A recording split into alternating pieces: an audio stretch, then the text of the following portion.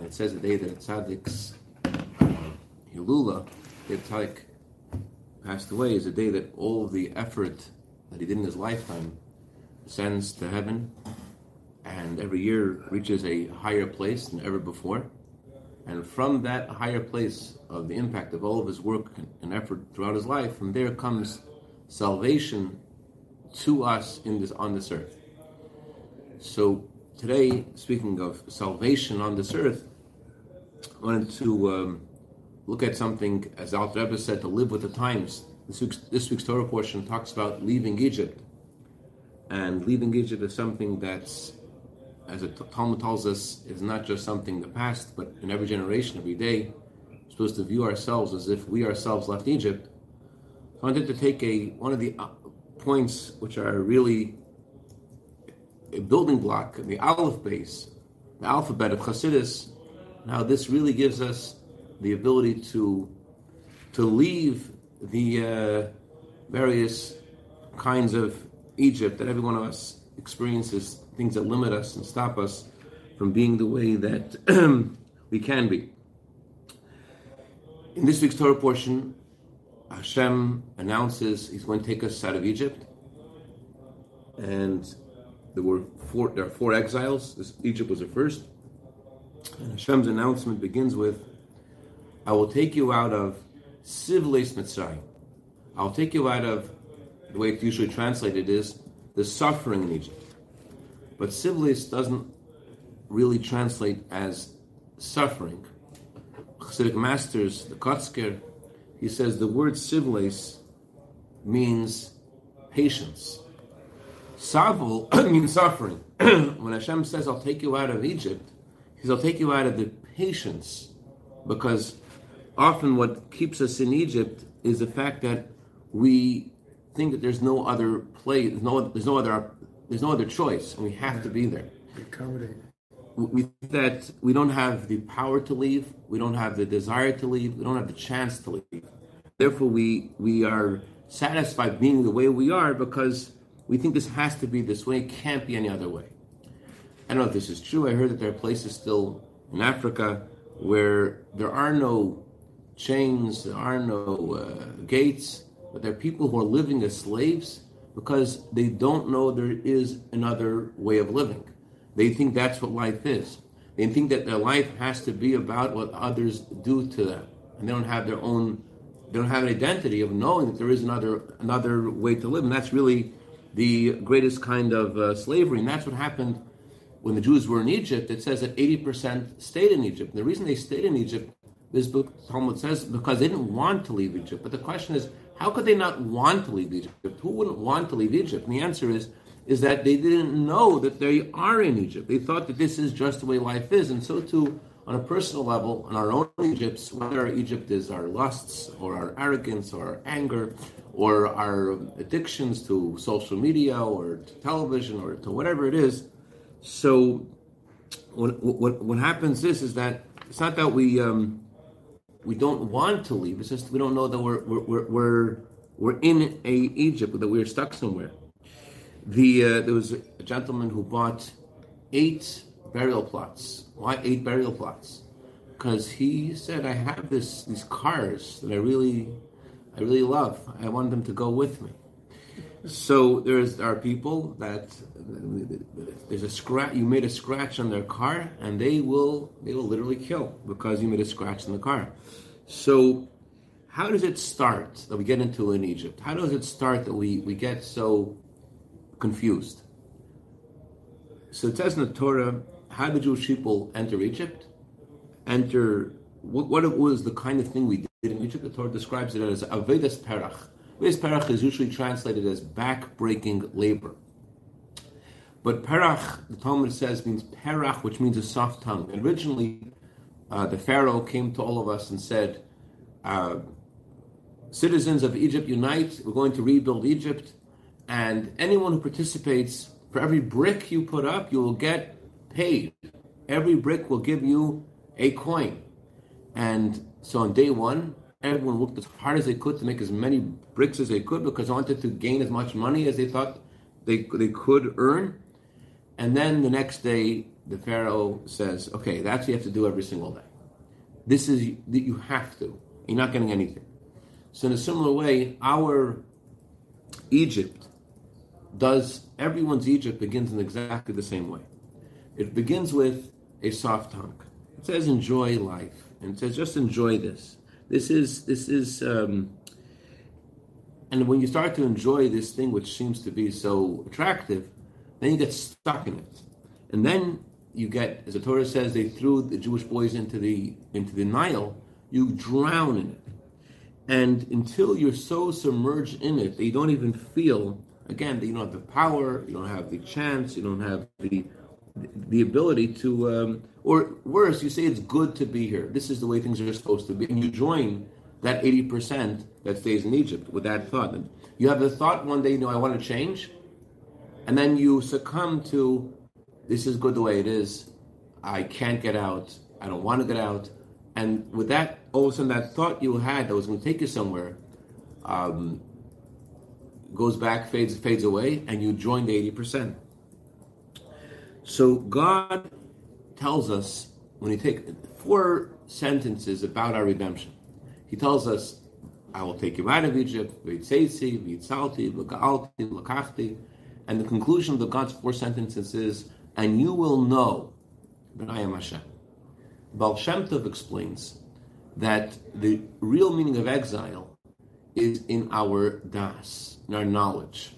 And there are many meanings of that. One of them is that Egypt means, being in Egypt means that you don't know that you're in Egypt, that you think that things are okay. So let's learn a little bit about ourselves and let's get out of there. So today, let's just think about something, a fundamental truth that the author says in chapter 2 in Tanya. He says in the end of chapter 1, he says every single Jew has 2 souls. With the Chasiv and the Shamas and the Yasisi have 2 souls. It's not like people think there's just a Yetzer Tov and a Yetzer Hara, and there's a person and there's 2 different things. There's 2 completely different personas in us. And as it says in Ecclesiastes, there is a small city, and the people there are few. And a great king comes, and he puts traps in the city.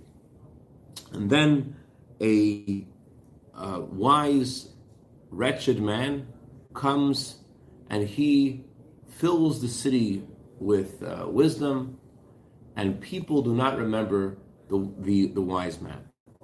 What is this referring to? The small city is ourselves. And we have these 2 souls. And again, it's not just 2 different yetzers, 2 personas. Each of them want to control all of our feelings, all of our desires, everything about us. The animal soul wants to control. That's the great king that surrounds the city with traps. The wise man, the wretched wise man, he's called wretched because his ideas don't seem to be so attractive in this world. He seems to be interested in things which are unimportant. And the limbs, there are few people in the city. That's referring to the limbs of the body. So there's a city, and there's this king, and he's trapping us. It's the animal soul.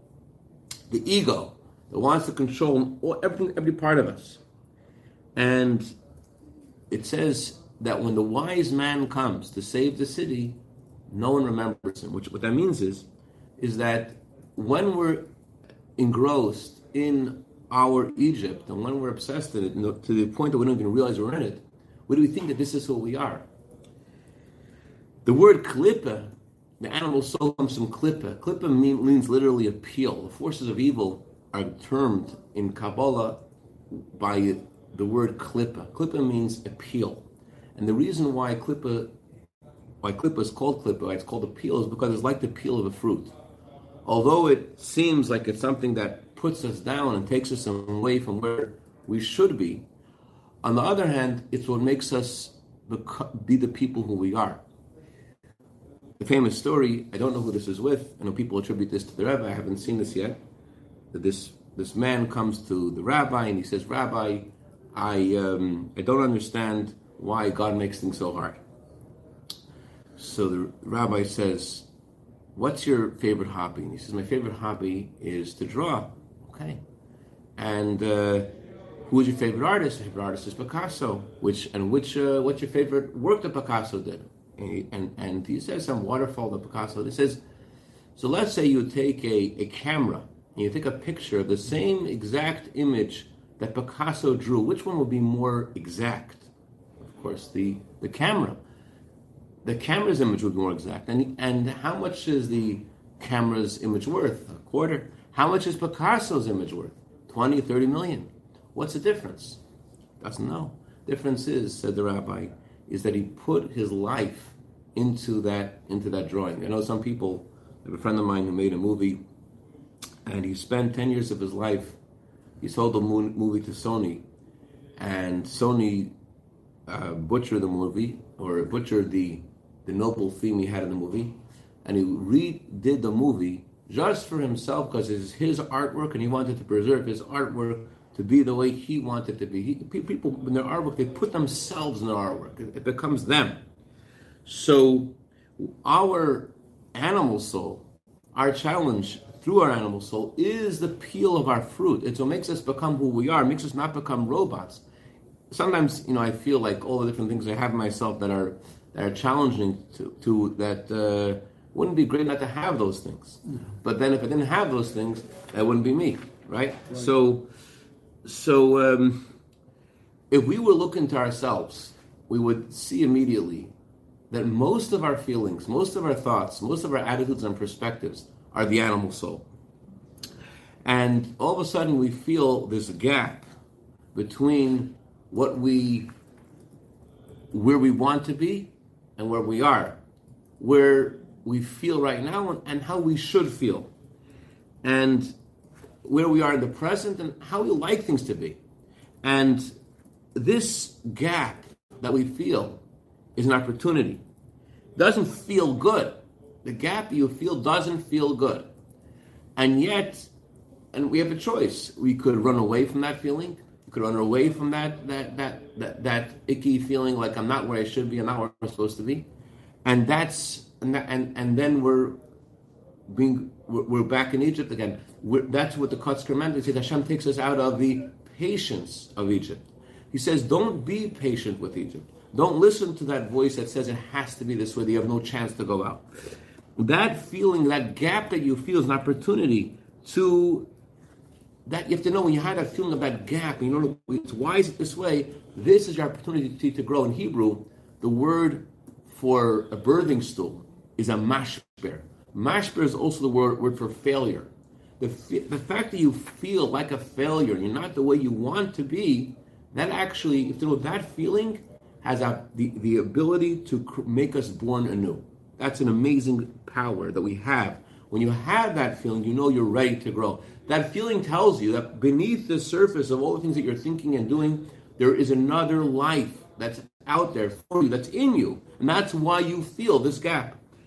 And so when you have this vision, and on the other hand, you're looking at the way you are now, and you feel this gap, you have the opportunity to say to yourself, I'm going to commit, or everyone said he prefers the word inspire rather than the word commit.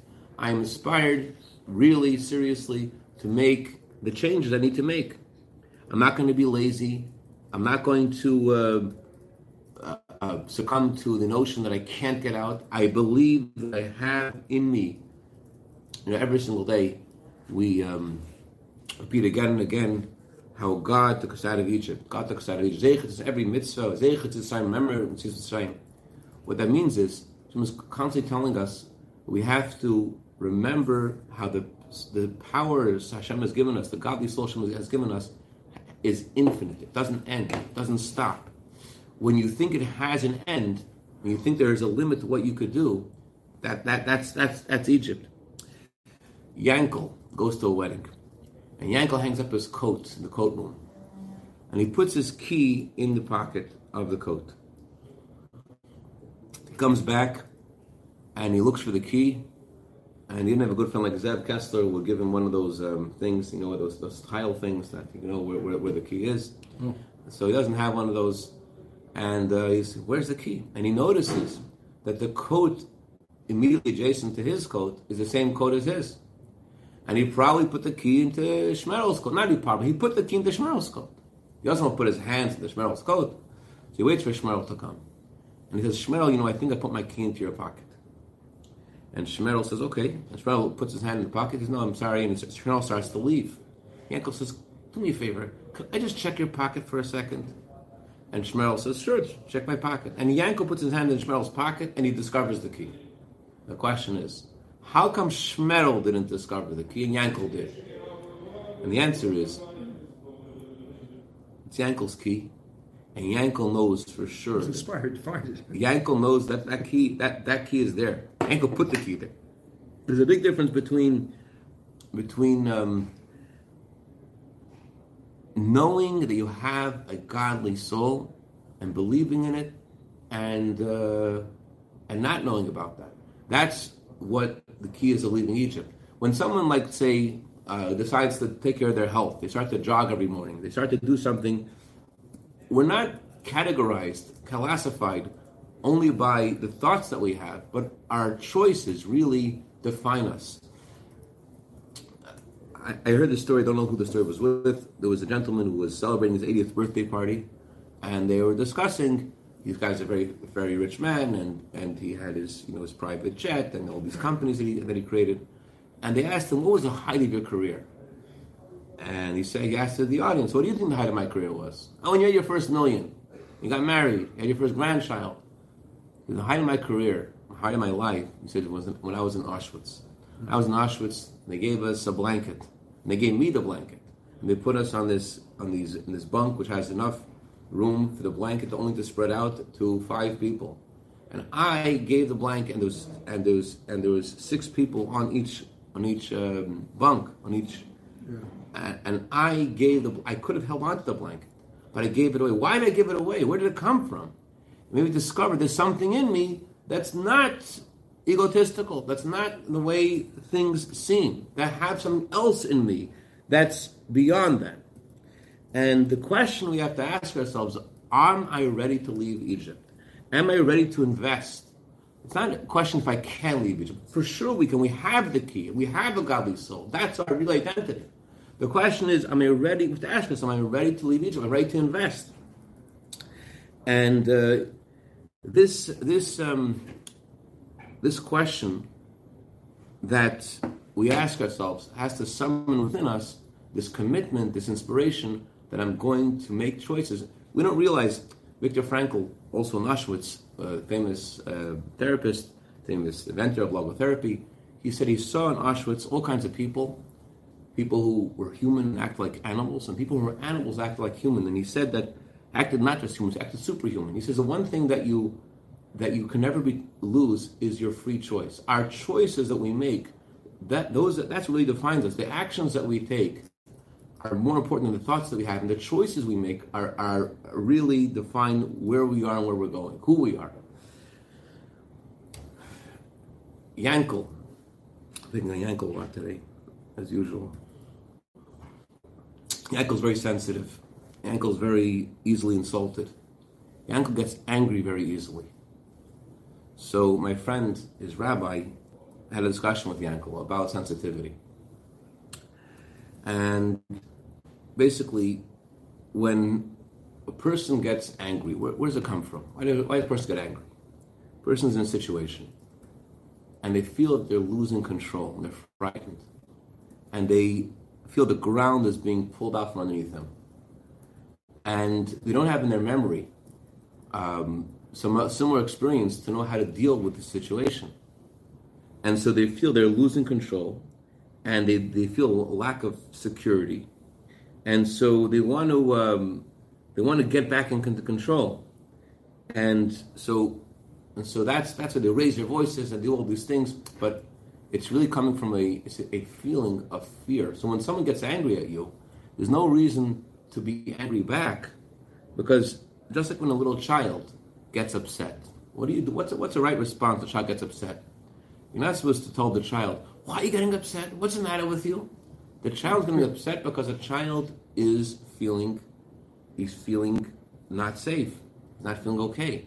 So what we need to do when we see our child, see our son, see your daughter, what do? You want to lessen the pain that they're experiencing. You want them to feel better. You want to you want to pick them up. You want to get them out of that zone of fear. You want to lighten their burden. And so too with this adult, it's the same thing. He's like the child. So you want to. You need to address the situation the way it really is. People don't respond to a situation the way it is. They just respond to it according to how they feel. But we have a choice. Someone says to you, you are saying foolish things. You're saying idiotic things. So you have a choice how you want to respond. One way of responding is, I'm saying idiotic things, you're saying idiotic things. Where does that come from? It sounds like a person who has a lot of self-confidence, but it's the opposite. The reason why the person says this is because they don't feel safe in themselves. Therefore, they want to exhibit that they are in control, that they do have something to say. But we have another way of responding. We could respond calmly with a smile. I do say idiotic things sometimes, but let me tell you why I think the way I do, and maybe you have your perspective, and that's fine. And it's great you have your perspective. It's great that I have my perspective. That's the way the world is. So we have that choice. How we and when you make that choice, that you say that you feel like you're in control and you can respond the way you want to respond, you feel all of a sudden this tremendous value of yourself, that you have this freedom to respond the way that you are supposed from your neshama. You have to respond from your soul. So, bottom line is, we can't give the control of our lives to someone who is not in control of their own life and respond with anger, more anger. And we have to like in that moment, you have to say to yourself, this person doesn't feel safe, and that's why they're reacting this way. And they don't give them the control of your life. Instead, you should be like their parents, and you should help lighten their burden, and so that they don't feel so. When you make that choice, that you want to, that you're not forced to respond a certain way, as the famous teaching of also the Kotzker Rebbe. He said, if I am I because you are you, and you are you because I am I, then I am not I and you are not you. But if I am I because I am I, and you are you because you are you, then I am I and you are you, and then we can talk. So that's the meaning of leaving Egypt. We're able to look into ourselves and to ask where that feeling of the gap you're feeling in your life is coming from, and to use that feeling and to actually make the steps to go out of where you are, to make feel the responsibility. I can make a difference. I can change this, and to make the steps to get there. And this is how we. This is the road to Mashiach. It's the road to Gula. Gula is about freedom. Hashem frees the Jewish people, and it starts by each of us freeing ourselves from the bondage of the voice of the Pharaoh within us, the animal soul within us. It says, no, you have to be this way. You're always going to be this way. You can't change these things. And we have to respond, no, I have the key. The key is in my hand. I have this key. And I'm going to leave Egypt. Any questions or comments? Thank you. All right, thank you. Have a great day.